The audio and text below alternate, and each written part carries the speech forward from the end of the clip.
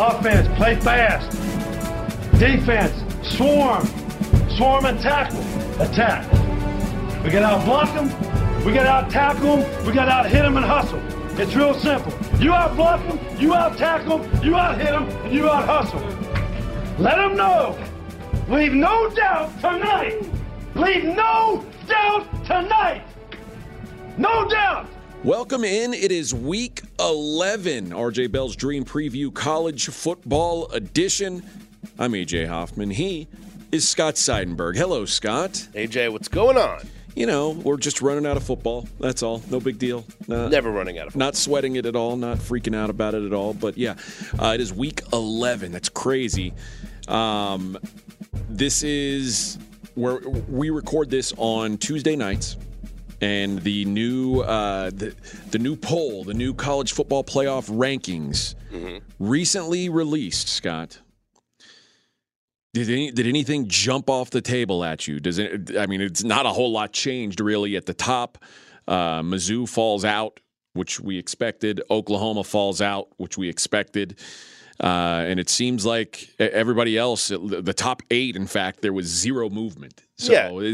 No one lost, so obviously no one deserves to drop their spot in the rankings. I just felt that Georgia should have been number 1 from the get-go, not Ohio State. And then after last week's performance where Georgia handles Missouri and Ohio State has to kind of pull away from Rutgers late, I thought that maybe the committee would flip-flop 1 and 2.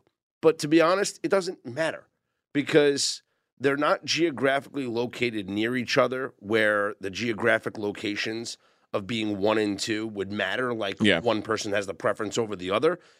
And as long as they're 1 and 2, they would not face each other in the semifinal. It doesn't matter. Well, and listen, Ohio State's going to play Michigan.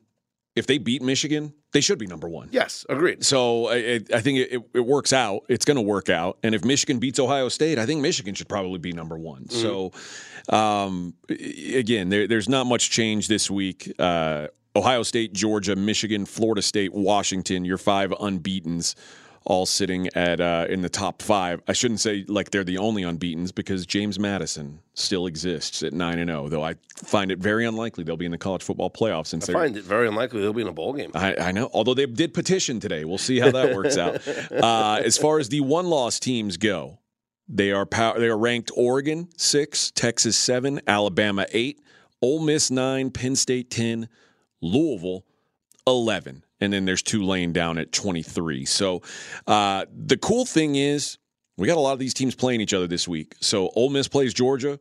There's going to be some movement. Ohio State, Michigan and Penn State play each other. There's going to be some real movement for one of those teams. Like Penn State's going to either be gone forever and this is honestly the kind of win that could move Michigan up a little bit. So there's a lot going on this week. It's a fun week for college football. We've got all the games to look at. And let me just clarify. When I say being 1 or 2 doesn't matter, I'm not saying it doesn't matter as far as the opponents are concerned. Because obviously, whoever's going to be ranked 3rd or 4th, that's going to be your opponents if you're ranked 1 or 2.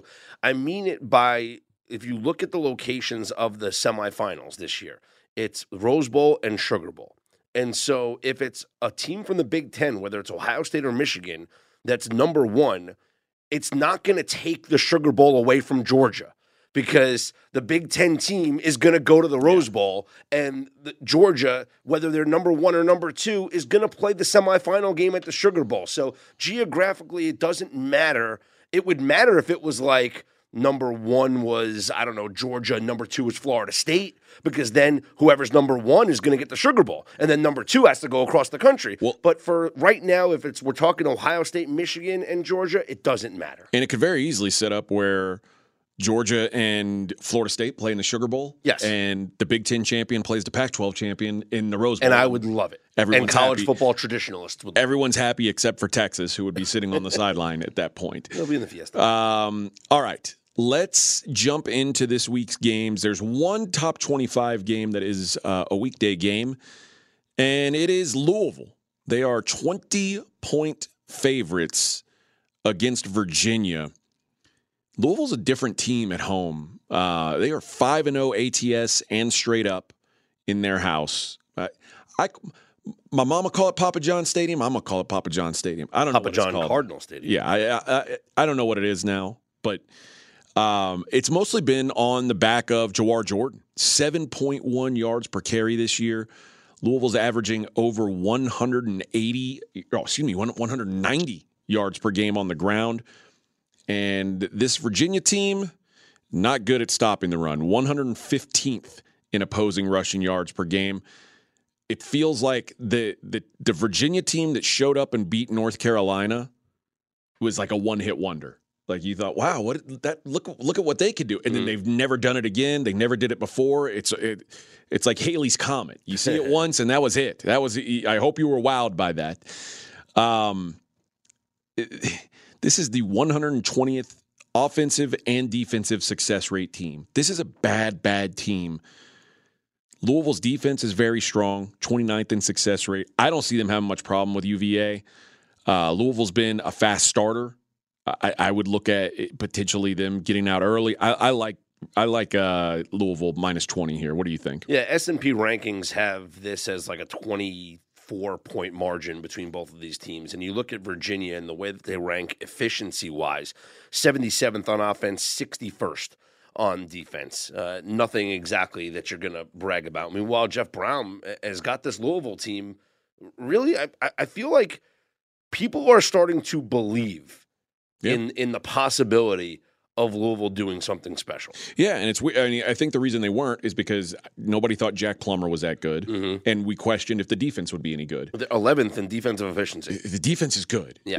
And Jack Plummer, I don't think he's anything special, but he's not costing them games, and that's about enough, right? The question is, can they hold off the remainder of their schedule so that they lock themselves into the championship game? And are they capable of beating Florida State in the championship game? I mean, Florida State, the way Florida State's looked, I would say they are not invincible. But then I also think back, and it's like, this is the same team that lost to Pitt. Yeah. I feel like, how did that happen? So I guess maybe that's sort of like, maybe it's their Haley's Comet. Right now, Florida State minus 400 to win the ACC, Louisville plus 300. Yeah, I mean, those numbers make sense to me. I think it's a long shot, but we've seen this team. We saw what they did to Notre Dame. They stomped Notre Dame. We saw again. It's hard to take much away from the Duke data point at this time of the season because that wasn't the real Duke team, but they look good against them. I think this team is good. I think the last 2 weeks of the season. Obviously there's this Virginia game they've still got to get through, but I think at Miami and home against Kentucky will tell us a lot about them and whether or not they're actually capable of competing with Florida State. Yeah, I see no other way to play this game besides Louisville winning big. All right, let's look at the Big Ten game of the week. Michigan minus 4.5 at Penn State. Total is 45.5. There is so much going on off the court or off the field right now for Michigan. Like, how does that affect things? Like, there's talk that Harbaugh might not even coach this game, and I want nothing to do with this game if that's the case. I mean, this is a really odd situation, and Penn State lately been willing to take more shots down the field since that Ohio State game where they just didn't do anything, but they still only have 2 plays all season of 40 yards or more. 2. That's crazy at this point in the year. Is that going to change against Michigan? Seems unlikely. Michigan's defensive metrics look amazing, but they haven't played an offense with a pulse all season. It's the first-ranked opponent. I don't know, man. I've been thinking that Michigan would hammer this Penn State team. There's just so many variables coming into this game. If we find out, in the next couple of days, Harbaugh is good and he's going to coach, and that's that. Awesome. I'll probably play Michigan up to 6. But as of now, I'm passing on the side. I do like the under 45.5. Yeah. 45 is a key number. So 45.5, that's the way I'd look is under. Yeah, Penn State only 3.8 yards per play defensively allowed this season. That's best in the nation. You look at both of these teams efficiency-wise, they're number 1 and 2, respectively, in defense. The difference between them is that Michigan's number 2 on offense and Penn State's number 24 on offense. I don't know if Drew Aller and this Penn State offense can get the job done against Michigan. Michigan is one of the best teams in the country against the run, and I think Penn State wants to run the ball first to set up the pass. I like the under. I think this is going to be a dirty, grinded out, low-scoring, physical Big Ten football game. I don't want to play on either side. I would lean towards taking the points. If I think it's going to be low-scoring, I'd obviously like taking north of a field goal with the home dog in Penn State, but I like the under. All right, let's look at Alabama at Kentucky. Bama, minus 10.5. A couple tens popping. 48.5 the total. These teams haven't played since 2020. Tide won that game 63-3. Yeah. Now, I have a best bet in this game, and it's a derivative, so I won't give it out now. I do have a regular best bet on a side that we'll have later on in the pod, but I might as well give this out now as a secondary best bet, and it's Kentucky in the first quarter. Now, you can get plus 3.5 up on the DraftKings Sportsbook, a little juice, minus 125, but Alabama hasn't played a noon Eastern road game since last year's game against Texas. They only had one early kickoff this season, and that was a game against Arkansas. They were losing 6-0 in that game before they scored in the final minute with like 50 seconds left to go in the first quarter to take a 7-6 lead. I think this could be a sleepy Alabama start in a time that they're not used to playing in the early kickoff window. Alabama's also scoring 6.1 points per first quarter and allowing 4.7, so not that big of a margin, compared to Kentucky, who's scoring 8.5 points in the first quarter and only allowing 3.9. Mark Stoops has been public. He's talked about how he needs the fans to wake up early and be ready for this game. It's senior day, so we know that Kentucky's coming out fired up for this one. And here's an interesting stat. If you look at the last 22 conference games that Alabama has played in, 17 of them have been one-score games in the fourth quarter.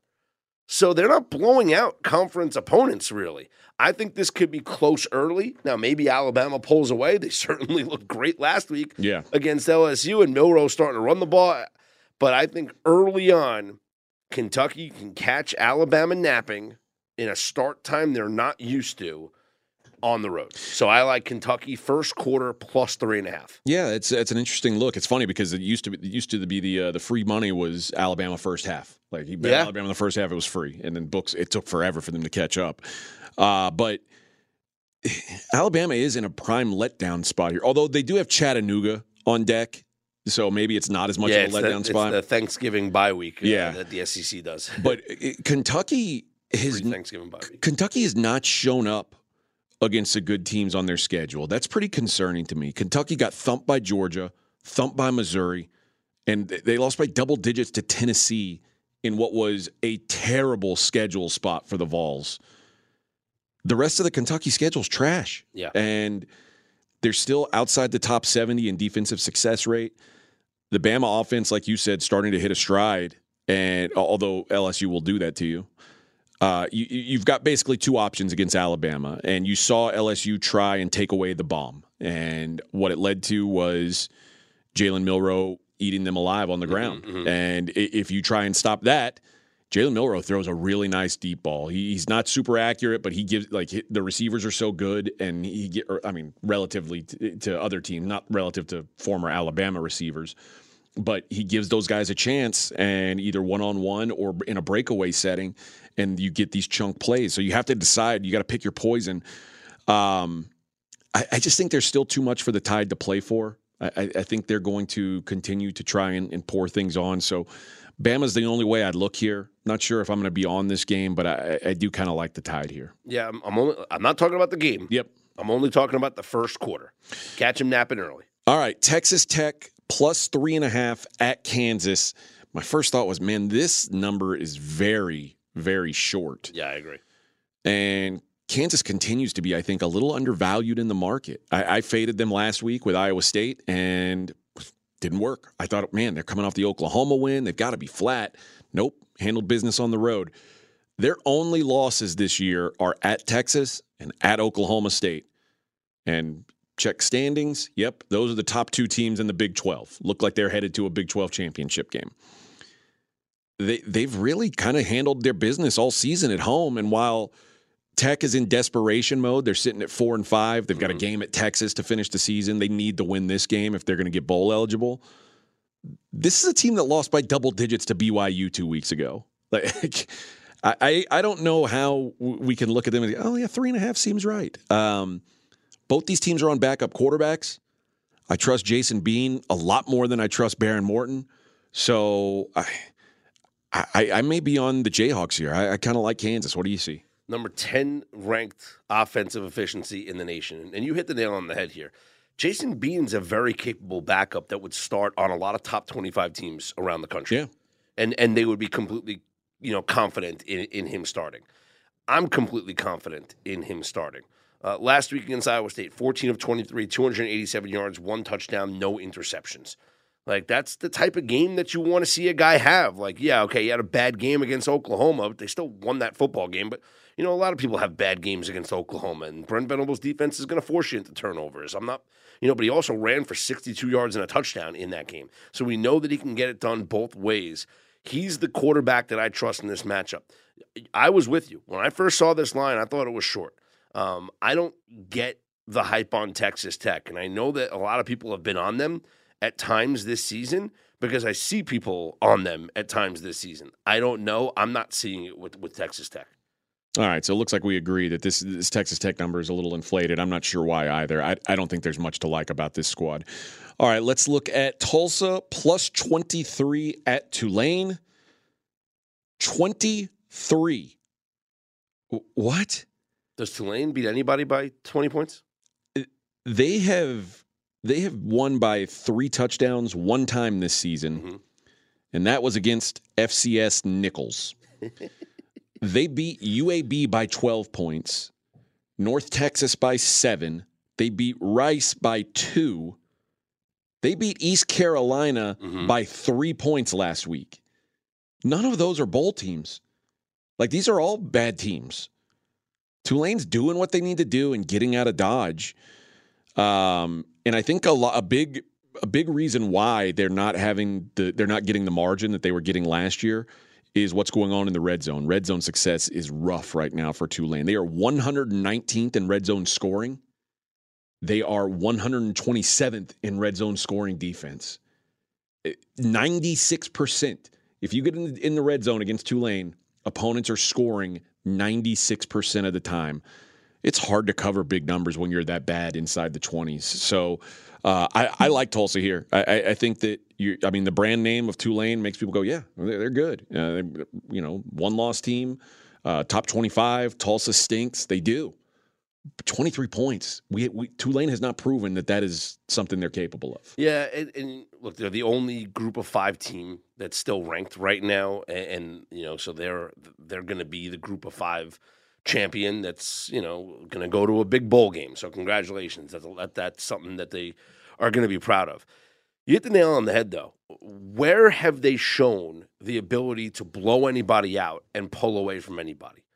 I mean, do they score enough? I mean, they scored in the 30s a couple of times, but in those games, they're kind of shootout games, right? Like, they're giving up 3 or they're giving up 30 or 20, high 20s. The North Texas game comes to mind, right? That was a 35-28 type shootout. Rice was a 30-28 shootout. We were on Rice in that one, right? We gave that out as a best bet. They were 11-point favorites, I think it was, against Rice, and they failed to cover that one. I give the coaching edge clearly to Tulane. I give the talent edge clearly to Tulane. They're home. All the numbers point to Tulane, but it's just too big of a number. It really is too big of a number to lay, I think. And let's face it, the games that are in front of Tulane probably have their attention more than this one does. Next week they are at Florida Atlantic, who, they're no great shakes, but they're a solid team that you can't look past, certainly. And then they close out the season against UTSA. and then they're probably going to play SMU in the championship game. And those games it's going to be fights. Like you said, Tulane, congratulations. I don't know that they're there yet. Mm-hmm. They still got a lot of work to do. But this is the spot where you feel like, yeah, we don't have to go all out here. So I don't see it with this Tulane team as far as laying that big of a number. That's a crazy number to me. All right, Arizona minus 10.5 at Colorado. I'm back in Arizona again. I love this team. I love what they're doing right now. They've hit a different level with Fafita at quarterback, or Fafita, excuse me. They've won 3 straight against ranked teams after that overtime loss to USC. And they blew the doors off those teams. Colorado got in the back door last week, but I think they're dead. I mean, we talked about they need to win 2 of the next 3 to get bowl eligible. I read you the 3 teams, and it's like, they're not winning any of those games. Yeah. Arizona's playing with a lot of confidence right now, and all the attention that Colorado was getting early in the season, they're still getting a lot of attention. It's just not the kind of attention they want now. Now it's like, well, what happened? Why aren't you any good? And guys like Deion Sanders don't perform well in those situations. They don't like the spotlight when it's not shining on the pretty things. So I don't know. They've got a massive coaching edge. I mean, Jed Fish is going to have a freaking SEC job by this time next year, it looks like. Mm-hmm. They've got a massive defensive edge. They have covered 5 straight times. Market hasn't caught up to them. And Colorado is still priced better than they are. Like, you're still paying a Colorado tax, which is crazy at this point, but you are. They're not that good. Arizona at 10.5 here is still a play to me. I liked them at 10. I'll like them all the way up to probably 13. So Shedeur Sanders is a little banged up, and it makes sense. UCLA pressured him 24 times and sacked him 6 times. Oregon State pressured him 18 times last week. The Colorado offensive line can't block anybody. I mean, they're shifting around players on this offensive line, and they've been overrun in back-to-back weeks. And so we have a banged-up Sanders, who apparently had to take a pain shot in order to finish the game last week. We have an Arizona team that is clicking with a quarterback-wide receiver combo that they were high school teammates, by the way, and are dominating now. Mm-hmm. Obviously, once Fafita came into the game, Arizona's going to blow them out. Like Oregon and Colorado can't keep anybody out of the backfield. And I think Arizona is going to hit Sanders, and he's only 1 or 2 hits away from just coming out of the game. And at this point, why stay in the game? If you need a pain shot, yeah, what are you doing? Yeah.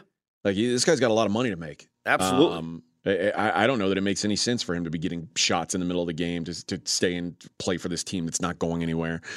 I mean, kudos to him if that's what he wants to do, but it doesn't seem like a wise move for him or his dad. All right, let's look at Baylor at Kansas State.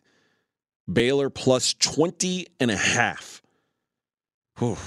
Oddly, the only thing that's looks good for Baylor in this game is that it's a road game. The Bears are 1-6 at home this year. The only win came against Long Island. They are 2-0 on the road with wins at Central Florida and Cincinnati. But defensively, they've just been dreadful. Almost everyone in the Big 12 is putting up 35 points on them. They can't stop the pass. They can't stop the run. And the run specifically with Avery Johnson in the fold, K-State has the option to do either. Mm-hmm. On the other side, Baylor is very, very pass heavy. They are top 10 nationally in passes per game, but no one really throws against Kansas State because that's not the way to beat them. It's not a wise choice to go out and think you're going to throw the ball around on that defense. You've got to be able to run the ball. Baylor can't. And then K-State has put up 41, at least 41 in every home game this year. To me, there's no reason to think they won't. The number's pretty outlandish, 20.5. Yeah. But K-State over team total, 37.5. That's the way I'm going to be looking at this. Baylor, the 112th ranked offensive efficiency. Defensive efficiency, 108th. Yeah, they stink. This is a horrible, horrible football team. That Iowa State scores 30 on them. Think about the teams that put up big numbers. Texas Tech scored 39 against them. Kansas State's offense is much better than those teams. So you might be onto something with Kansas State's team total. I think the number's fair. I do too. I think this is a 20-something. This is a 3-touchdown game. Yeah, that's probably the way I'm looking at it as well. Like it's the number's so big that you can't just assume that. Oh yeah, they'll put. Remember, Texas Tech put up 39 with a backup quarterback. Yes, like that's alarming to me. So, and Kansas State's got 2 quarterbacks right now that could start for most teams. So, I think that they can call their number.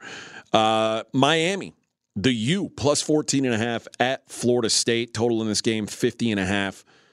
Boy, Miami's just plummeting in my power ratings. Every time I get them out, it's like, oh, do I keep them up here? I don't. Getting thumped by North Carolina State is a bad look last week, but maybe worse is nearly losing at home to Virginia. Mm-hmm. Like, I don't know what's going on with this team. They've been very meh against the pass. Like their metrics are meh against the pass, and they've played a bunch of teams that don't throw. So when you're playing Clemson and NC State, and you're still not good against the pass, like, what are you good at? And then Drake May, of course, goes and throws 4 touchdowns against them. The issue for me with Florida State is they're letting bad teams hang around.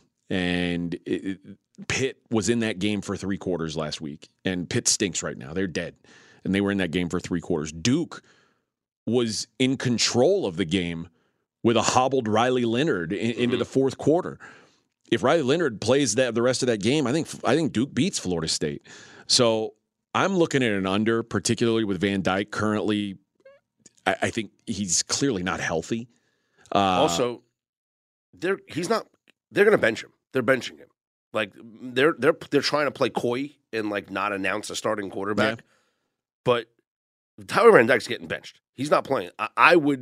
I think we're going to see was Emory Williams is he started against Clemson. That's who I think starting this game. Okay. And if he plays in this game, it's going to be a similar type of approach that they had against Clemson, which is to really not let him throw the football. And it's going to be a lot of running and trying to control the clock. Again, Mario Cristobal said, we're recording this on Tuesday night. He spoke yesterday, and he did not say who the starting quarterback is going to be this week, which – if it's Van Dyke, just say he's been your starter all along. So you say, yeah, Tyler's good. He's feeling well. No. He's dealing with bruised ribs, knee swelling. No. He's saying this because they don't want Florida. They want Florida State preparing for Van Dyke, and when it's going to be Emory Williams or maybe even the red shirt Ja'Cory Brown playing in this game. Miami's lost 2 straight to Florida.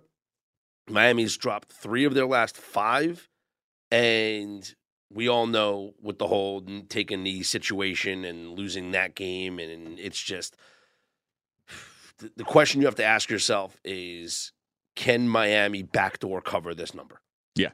Because it's the 14.5. Yeah. And I think the answer is yes.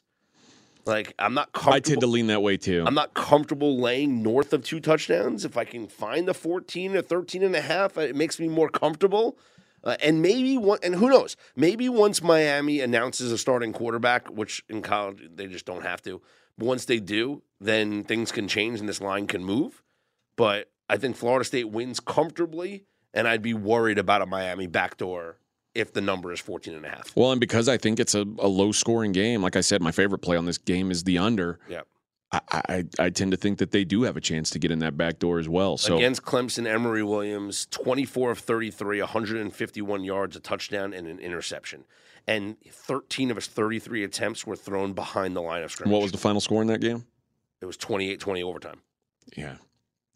Under 50.5 for me in this one. All right, let's look at a Pac-12 matchup. Curious your thoughts on this one. Utah plus 9.5 at Washington, total 53.5. Where's the game?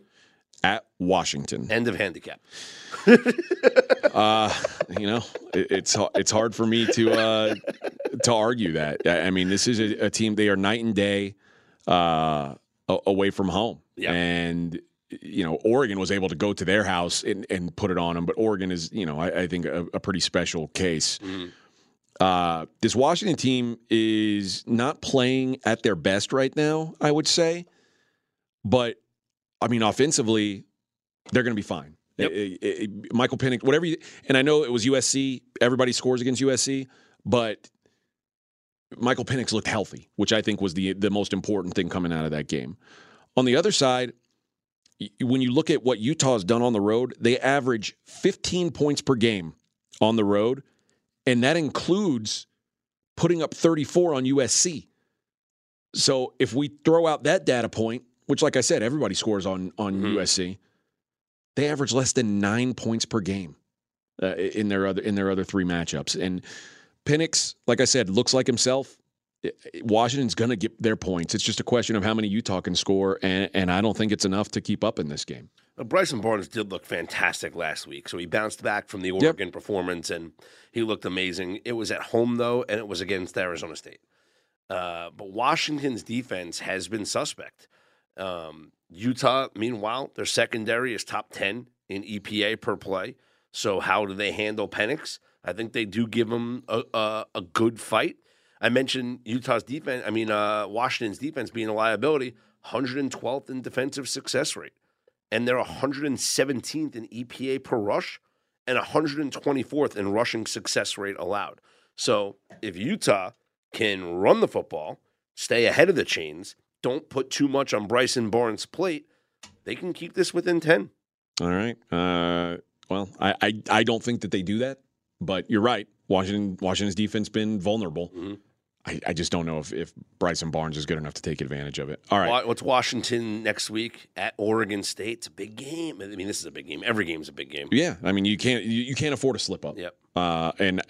Utah's not a team, even when they're down, I don't think anybody's like going to not take them seriously. Of course. So I think that's the advantage they've got here. All right, let's look at Tennessee at Mizzou. Back to the well with Mizzou for me, I think. I still can't believe I like the season win total under on this team. Like, they've been very solid. Mm-hmm. They've got a balanced offense. They legit gave Georgia a scare last week. And the problem I have right now is there's a huge question with Luther Burden, who they said today was questionable, is what Drinkwitz said. He is a top 5 wide receiver in the country. He would be a huge weapon against this Tennessee secondary. Tennessee has put up some gaudy numbers, but they have played some of the worst defenses in the country. When they played someone with a pulse, A&M, Alabama, they had a hard time. When they're on the road, they have a hard time. They're going on the road now. I lean to the under and to Missouri here. I think those are the two ways to look. I don't think Tennessee is going to have a bunch of offensive success against this team because Missouri's not a piss poor defense. Like, Tennessee putting up big numbers on South Carolina. Woo, amazing. Everybody does that. No big deal. This is going to be tougher, and I worry again about Luther Burden. Like, if he's playing, I will back Mizzou. I feel the same way because Tennessee's really good against the run. They're only allowing 97 yards per game on the ground, so Missouri's going to have to attack them through the air, and Burden's going to have to be the big reason why they're successful through the air. This is a really important game because the winner of this game is likely headed to a New Year's Six bowl game, and the loser, because they're going to be the second place team in that side of the SEC, whereas the loser is out of a big bowl game.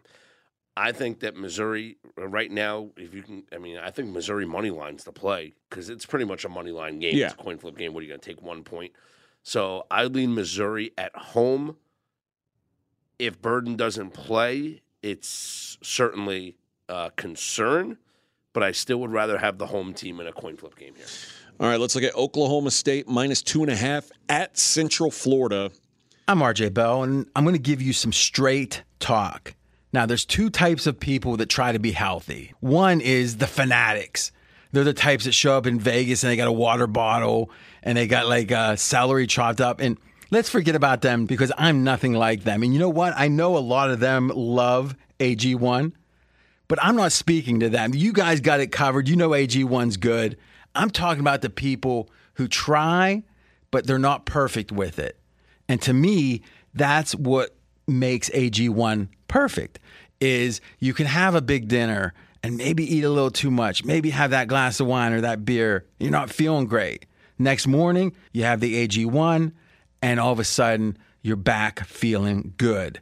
And to me, if you can have that as your home base in a way, that center, that equator, that center that you can return to at any time with just a nice drink and feel healthy, well, I love it. If you want to take ownership of your health, it starts with AG1. Try AG1 and get a free 1-year supply of vitamin D3 and K2 and 5 free AG1 travel packs with your first purchase exclusively at drinkag1.com/RJBell. That's drinkag1.com/RJBell. Check it out. DraftKings, the leader in fantasy sports, just dropped a brand new fantasy app, Pick 6. Now, what's different about this thing? I was never a big fantasy guy. You know why? Is I always worried, who's on the other side? Who am I playing against? With Pick 6, you're not going against another player or players. You're going against the bookmaker. You're going against the number that they put up. So all you got to do is pick between 2 and 6 NFL players and choose if they're going to have more or less of the stat that interests you. Download DraftKings Pick 6 app now and sign up with code RJ. That's code RJ. Only at DraftKings Pick 6. The crown is yours. Gambling problem? Call 1-800-GAMBLER. 18 plus in most eligible states. But age varies by jurisdiction. Eligibility restrictions apply. Valid only in states where DraftKings Pick 6 operates. Pick 6 not available in all states, including but not limited to Connecticut and New York. For up-to-date list of states, please visit dkng.com/pick6states. Void where prohibited. See terms at pick6.draftkings.com. This is a pretty big letdown spot for the Pokes, it feels like, coming off the Bedlam win. These teams are similar in that they are both top 10 in yards per rush, and neither one of them can stop the run. UCF is really bad against the run. They allow 228 yards per game on the ground, 132nd nationally. There's not enough in the stats to make me want to back Central Florida here. They need to win 2 of the last 3 to get bowl eligible. They're at Texas Tech and home to Houston after this game. So even if they lose this game, they could still end up bowl eligible. Meanwhile, Oklahoma State, we talked about it earlier, they control their destiny to play in the Big 12 championship game. And they're going to be favored in every game leading up to it. I don't know that I think Oklahoma State's all that good, but Central Florida is just so bad on defense that I can't trust them. If Oklahoma's offense wasn't good enough to keep them in the game, then I don't know that I can trust Central Florida's. After the win against Oklahoma, Oklahoma State is now 5-0 against the spread in their last 5 games. So they're on an incredible streak right now. If you look at both of their performances against Oklahoma, if you want to compare both teams, Oklahoma State put up 480 yards of offense. UCF put up 397 yards of offense. 149 yards on the ground for UCF, 146 yards on the ground for Oklahoma State. So very similar type of performances offensively for both of these teams. I really think that when it comes to UCF, I think John Reese Plumlee is starting to come into his own at quarterback, starting to play with a little more confidence, especially running the football. I think he can make enough plays here against Oklahoma State's defense that makes this game interesting. I'm not saying that UCF pulls off an upset. It is a letdown spot for Oklahoma State. And I feel like Plumlee can make enough plays with his legs. Like Dylan Gabriel didn't run the ball at all against Oklahoma State. I mean, they never tried. But Dylan Gabriel had a good game. Yes, but we talked earlier in the season about how, hey, him running the football is kind of like a secret weapon for Central Florida. Like, oh, wow, what can happen here? Jason Bean didn't try and run the ball against Oklahoma. Like, no one's really attempted to do this against them. Emory Jones was the guy that I thought would, and you know what? He rushed for 30 yards. Yep.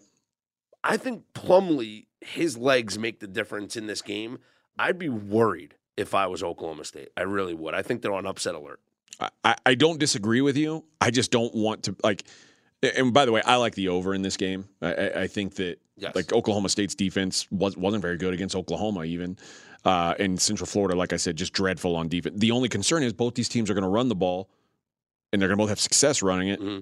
And with the clock rules, does that end up making an under game? I don't know. So it's certainly an interesting matchup. But Oklahoma State, like I said, they control their destiny for a Big 12 championship. It is a letdown spot, but I expect continued good efforts out of them.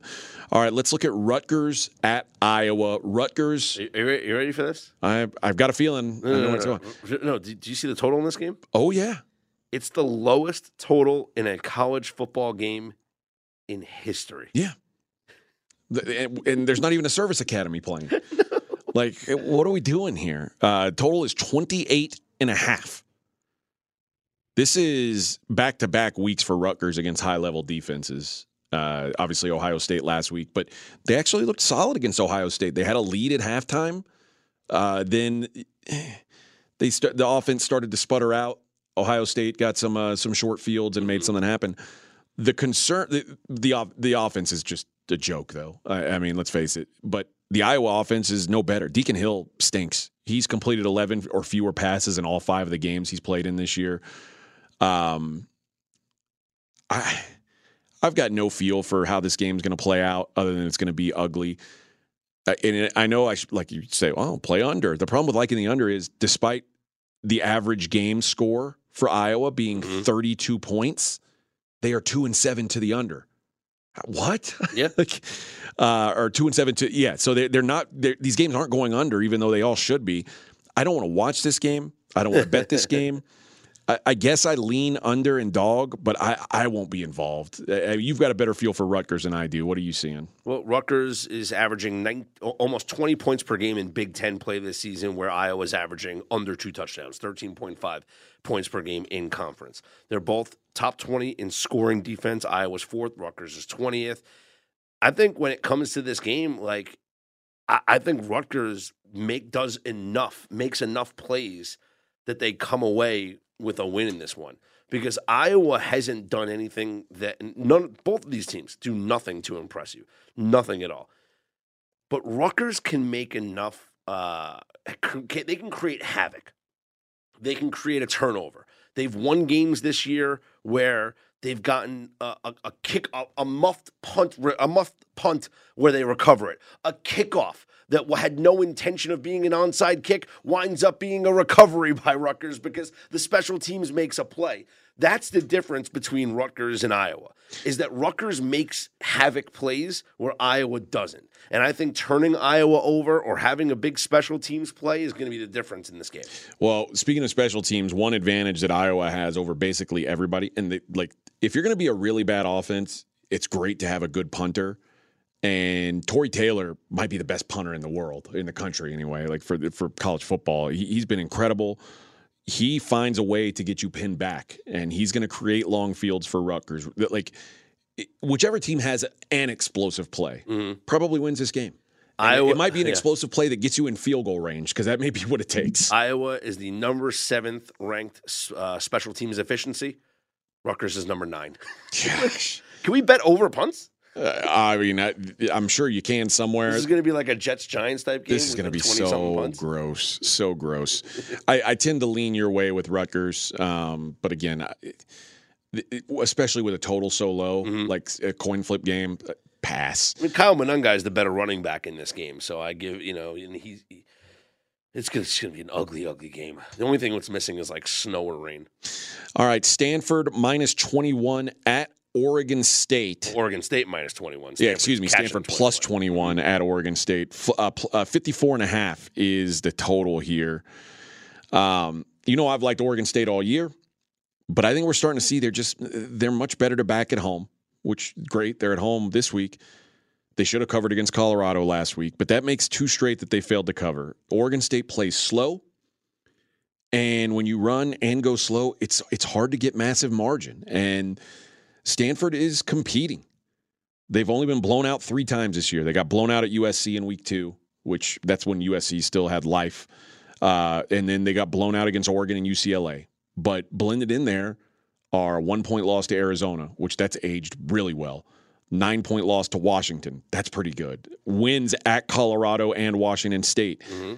I still am bullish on this Oregon State team overall, but I don't want to back them as 3 touchdown favorites until they prove they can cover those numbers. So I'm probably not going to push money across on Stanford, but I would lean them certainly. Oregon State last 4 margins of victory were in the teens. Stanford 3-1 in their last 4 games. ATS as an underdog. I like taking the points with Stanford here. You mentioned the win over Colorado, the win over Washington State, but keeping it close with Washington's the most impressive performance that we've seen. All right, Ole Miss minus 10.5 at Georgia. Ole Miss plus 10.5. I don't know why I'm having trouble with that today. Plus 10.5 at Georgia. Ole Miss has their back against the wall here. This is an elimination game for them. Yep. Georgia has faced one Power 5 offense all season that ranks in the top 50. That was Missouri last week, and Georgia allowed a season high in yards in that game. I'm still not sure that this Georgia defense is great. I think they're good. I don't know if they're great. And Ole Miss ran the ball well against Texas A&M, who's a better run defense, I think, than Georgia at this point. Ole Miss, the problem is, I think I can picture the path to Ole Miss covering this game. Control the clock, which is easier said than done because Georgia's good at controlling the clock too. But going down and getting quick scores is not ideal for Ole Miss, and that's what they do. So if Lane Kiffin's willing to adjust his mindset, I think they can stay in this number. This is a solid Ole Miss defense. It's much better than the defenses Lane Kiffin's had the past few years. And with Georgia just not getting margin this season, do we expect them to start doing it now? They've covered 2 games all year. And this is a sandwich game, really, between 2 SEC East opponents. You've got a game at Tennessee next week. You were against Missouri last week. Those are the games that matter more for Georgia. Mm-hmm. I think Ole Miss might be the more motivated squad here. So give me the Rebels to hang around in this one. So Georgia has a 26-game winning streak. They haven't lost at home since 2019. Ole Miss hasn't beaten a top 5 team on the road since 2015 when they beat Alabama. And this game is at night. Yeah. Under the lights, between the hedges. I don't need them to win, Scott. Georgia hasn't lost a home night game since 2009. I don't think they'll lose here. It's okay. I can. Georgia's just going to be too much here. The coaching edge, as much as I like Ole Miss, bet on them last week. They got the push for me. They didn't cover, but they got the push for me. I think Kirby Smart's going to have something up his sleeve here for Lane Kiffin, and I think when it comes down to it, Georgia won't make the mistake that Ole Miss will late in the game. All right, a little disagreement on this one. Let's look at West Virginia, plus 12.5 at Oklahoma, total 58.5. I think we are in the dream crusher spot for Oklahoma. Sure. No chance to win a title now, though I thought that was already the case, but now they know it. Mm-hmm. They've failed to cover 3 straight and almost lost outright 3 straight. If you remember, they beat Central Florida by 2 points. Yeah. And if they lost that game and then followed up with the Kansas and Oklahoma State losses, they'd be melting right now. And West Virginia, on the other hand, seems to have really figured things out, at least on offense. They could easily be sitting at 7-2 if they don't give up that Hail Mary to Houston. And if they're 7-2, is there any way they're 12.5-point dogs against Oklahoma? I don't think so. I think this team's better than anyone expected, myself included. They've got 2 very winnable games after this one against Cincinnati and Baylor. All their focus is going to be on this game. I like West Virginia plus 12.5 here. Country roads. This is too many points considering how the OU defense has been playing. I like West Virginia, and I like the over. I like the over. It's the first thing I looked at in this game because you mentioned it, the Dream Crusher scenario. But Oklahoma's still also going to play angry.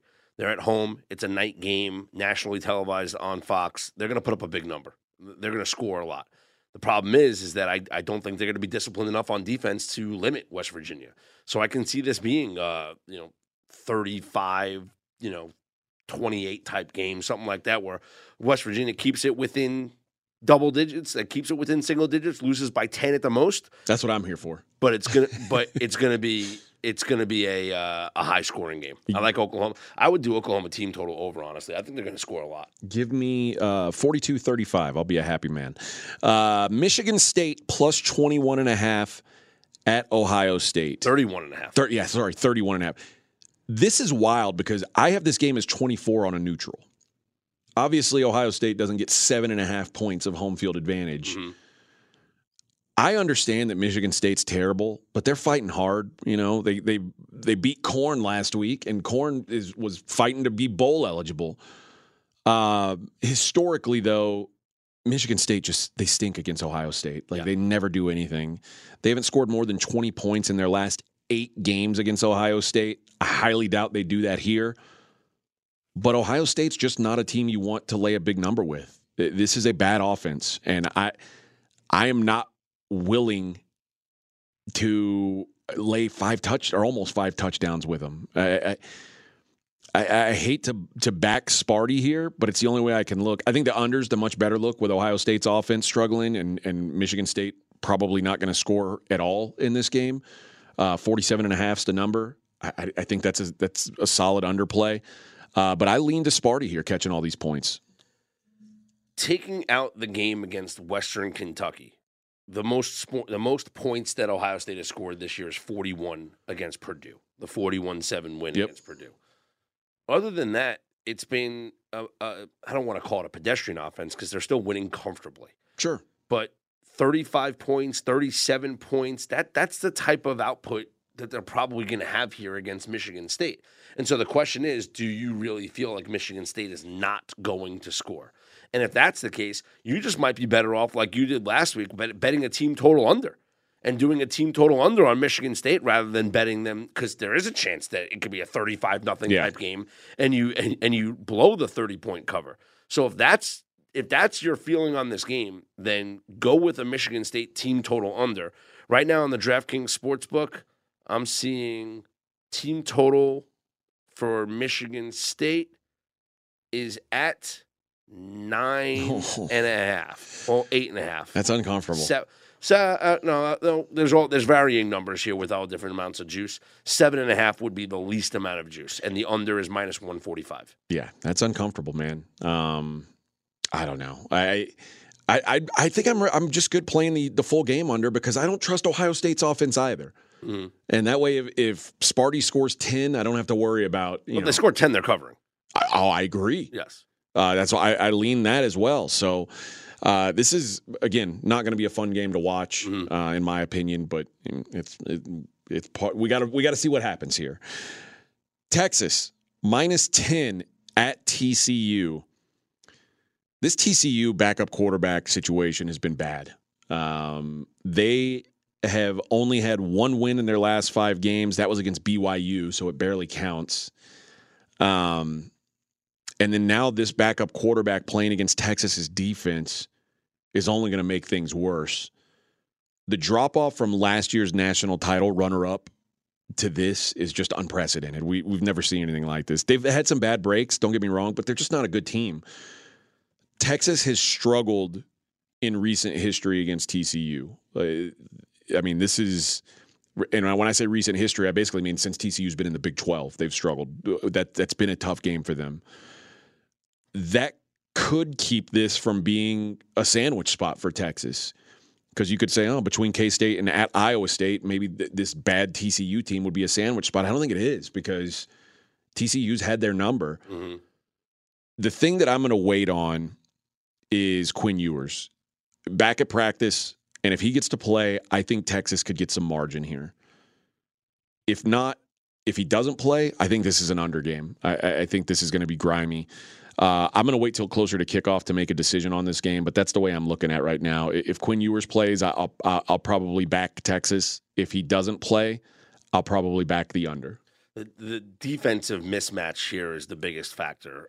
Texas defensively is going to be able to withstand TCU's offense. Texas is 7th EPA per pass, 3rd in EPA per rush, and TCU just hasn't, in my opinion, found success against. They haven't found success a lot this season, and so I don't think they're going to find success here against the Texas defense. All right, let's look at Florida at LSU. Florida plus 14, total 63.5. And it's hard to handicap this game without knowing the availability of Jaden Daniels. If he plays, he should be able to have his way against this Florida defense. They've not been very good on defense, particularly lately. Vanderbilt is the only team Florida has held under 30 points in the last 5 games. LSU has a ton of weapons, and they are fun to watch on offense. But last week was another reminder of just how bad they are defensively. Like as good as they looked, they couldn't hang in that game because the defense is just so bad. Yeah. Florida's going to have some success running the ball. If anyone's going to make Graham Mertz look good, it's going to be LSU. If Daniels plays, I like the over. If he doesn't, I'm going to be out on this game altogether. What do you think on that total? And what do you? Have you read anything about Jaden Daniels' availability? No, and that's the thing. Like, obviously, I feel I'm not comfortable playing this game without him. And that's it. We know that Florida is preparing for either Daniels or Nussmeier. The thing for me is that Nussmeier is probably one of the better backups in the country. Like, you could say Nussmeier and Max Johnson are probably the two, and Jason Bean are like some of the better backup quarterbacks in college football. As far as you're like, oh well, you can win with them. I mean, Malik Murphy's looking pretty good. Yeah. But Daniel's running ability is the X factor. He's second in the nation in running behind your boy Castellanos from Boston College. And if they don't have him running the football, like, is this offense good enough to, blow out Florida? I don't know.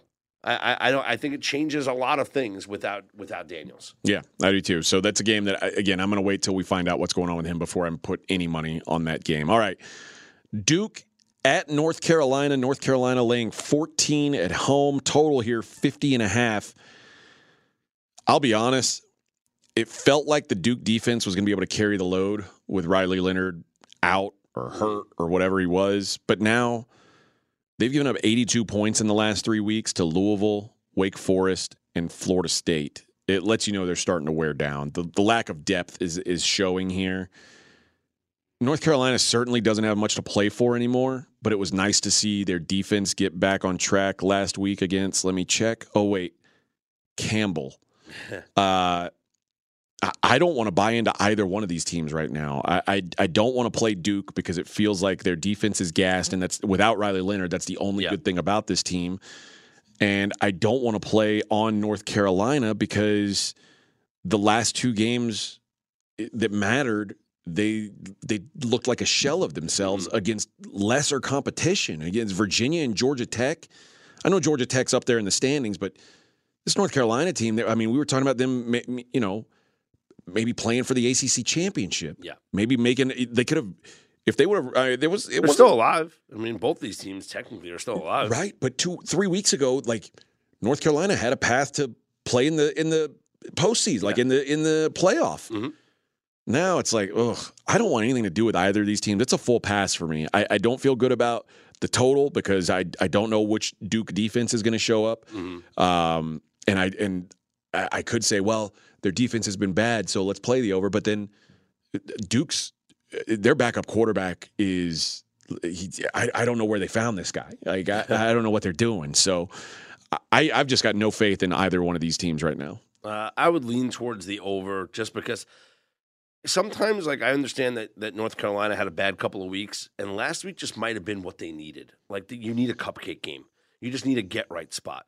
You need a scrimmage. And that's what they got. They got a scrimmage. Drake made through for 4 touchdowns in that game. They kind of feel much better about themselves going into this Duke game. And I think North Carolina does put up a number here against Duke. I think Duke is capable of scoring on North Carolina as well. This just feels like a closer game, so I would lean towards Duke, with catching 2 touchdowns. But I think it's a game where North Carolina scores 4 touchdowns, and then we're seeing what Duke can do.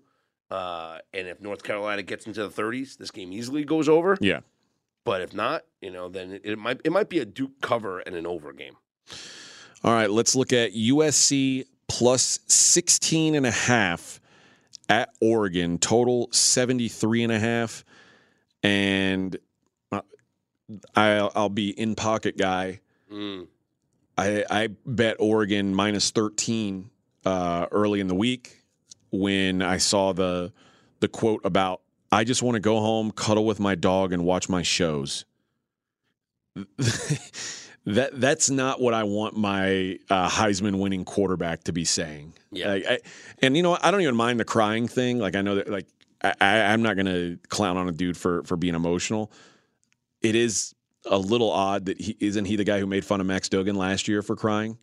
Didn't he talk some smack about him? Like, so, I guess it comes around. But that part doesn't bother me. But the idea that it sounds to me like Caleb Williams just wants this season to be over with. He wants to get out of here. He wants to go to the NFL. He's done with this. It's not fun. Playing for this team, it was fun early in the season. It was fun last season. Yeah. This season, you came in with expectations. You were unable to meet them, and it's really no fault of his. He's played good. He's not he hadn't played brilliantly. He hadn't been as good as he was last year, but the team is not very good, and it's got to be frustrating. I don't think he wants to play anymore.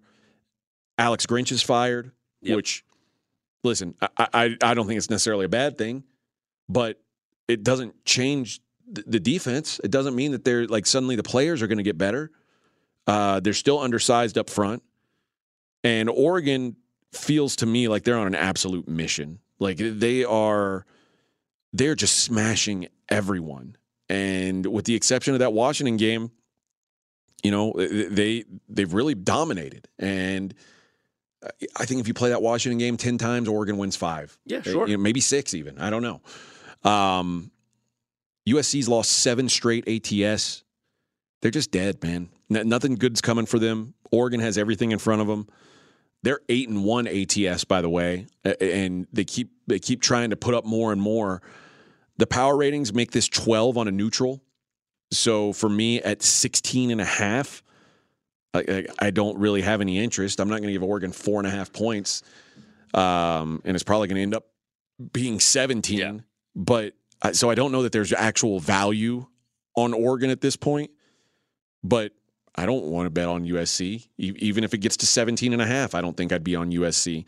I think USC is going to quit. If they get down early, I think they roll over and die. So, yeah, I agree. I think USC is a dead team, and it's time to pick on them while they're down. The other concern that I have for USC is the defense. They got to be gassed after that performance against Washington. And now how do you hold up against the number 1 scoring team in the country in Oregon?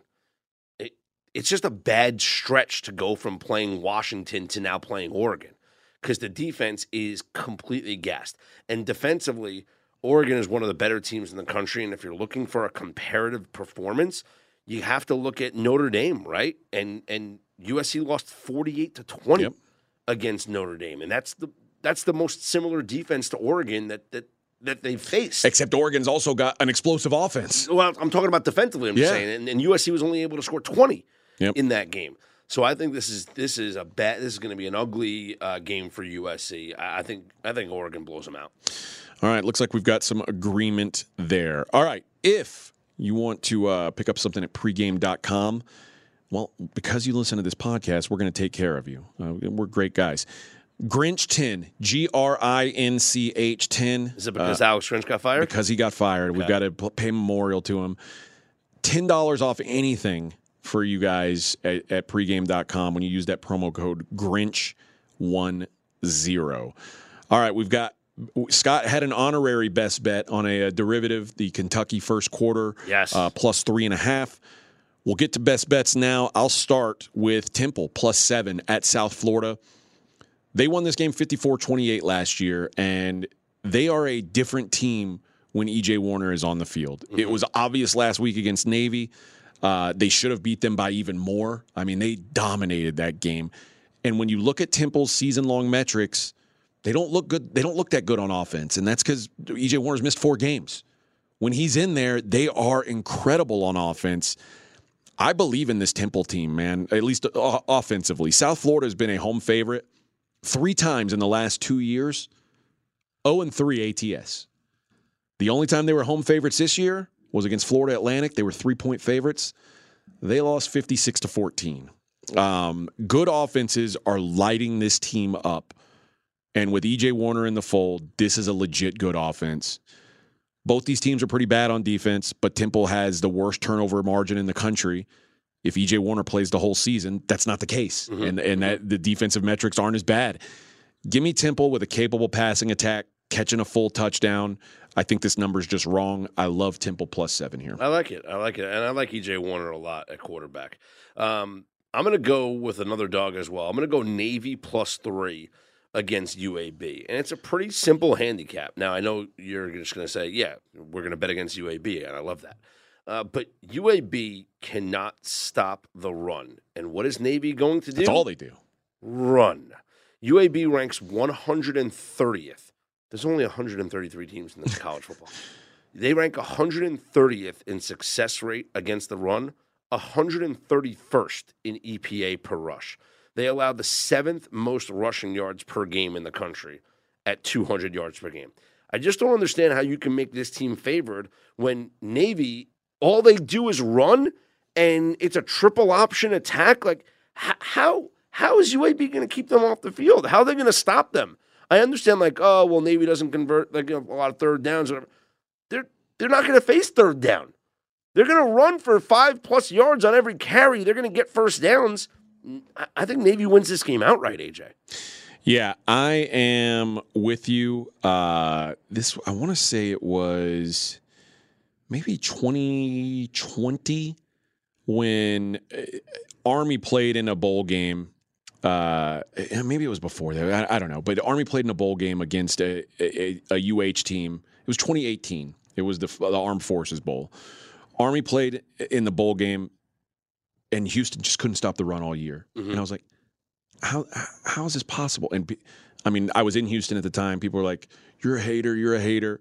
70-14. Like they didn't stop the run once. I mean, it was sometimes these service academy teams, they're the easiest to handicap because it's really, what's your success rate against the run? Yeah. Like how do you do against the run? Are you disciplined?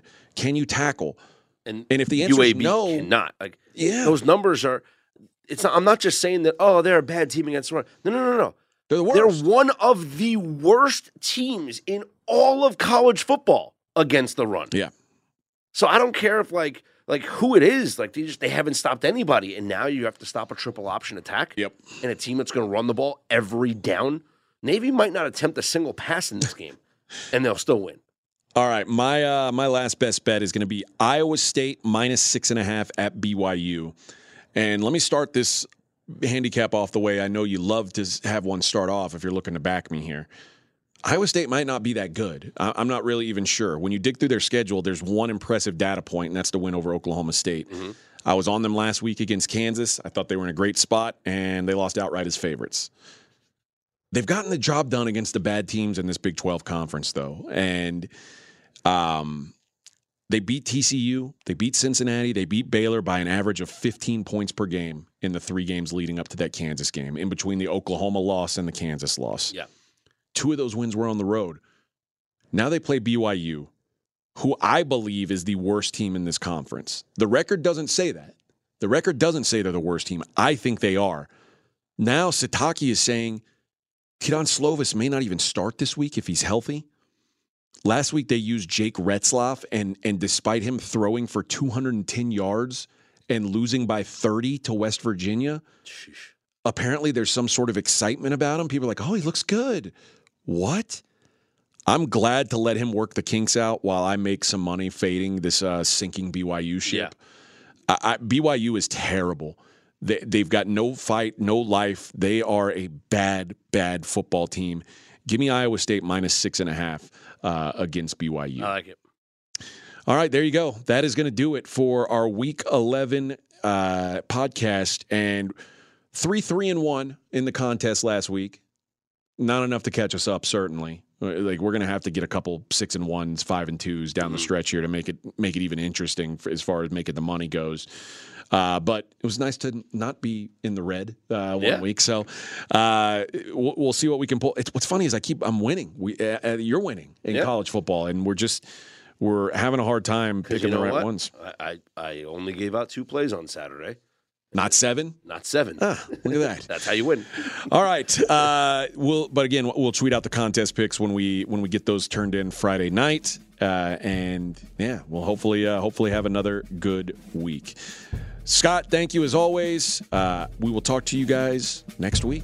Good luck.